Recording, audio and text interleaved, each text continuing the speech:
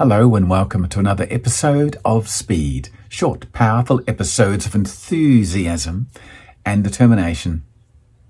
Are you quick to criticize and slow to compliment? Are you one of those people? Try turning it around.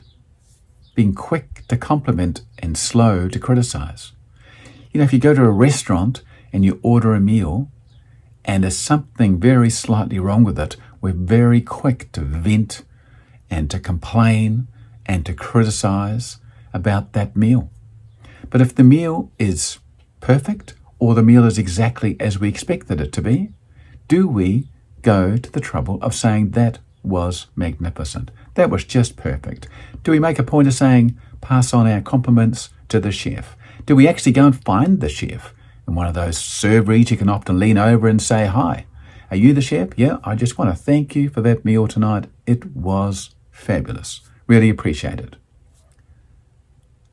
Why wouldn't you do such a thing? It's so easy to criticize everybody, isn't it? Including ourselves. We need to be uplifting everybody, including ourselves. Wherever I go, I try and do exactly what I'm telling you. If I go for a meal, people know that I will compliment the person who's serving the meal to me. I say, well, you're doing a great job tonight. If I mean it, I don't give false flattery. But I certainly wouldn't criticize them or tear them down for making one mistake either. And I'll often go and seek out the chef and say, hi, here you go. Just want to thank you for that meal tonight. We had a really good time. It was just perfect, you know, exactly as I ordered it. And there you can see them. Well, thank you. Oh, that's very nice of you to come back and say that to us. Well, that's very, they might have had a really bad day.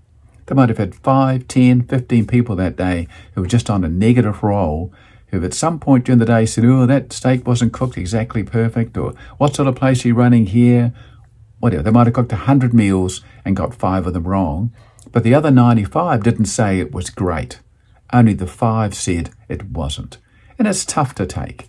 Tough to take when you're working hard and doing your thing, or whatever job you're doing, and all you hear is the negative. That's all you hear.